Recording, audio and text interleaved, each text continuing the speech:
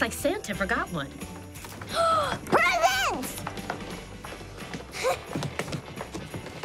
Merry Christmas, sweetheart. You look handsome in your new outfit. Really? Because I risked it this year and went full mannequin. Whatever the mannequin was wearing, I bought.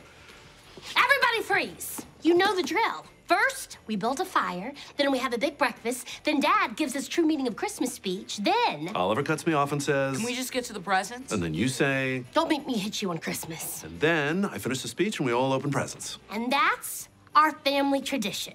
All we need is Dad's seasonal hypochondria to kick in. Ha ha. It's not hypochondria if it's real. My hands are definitely tingling.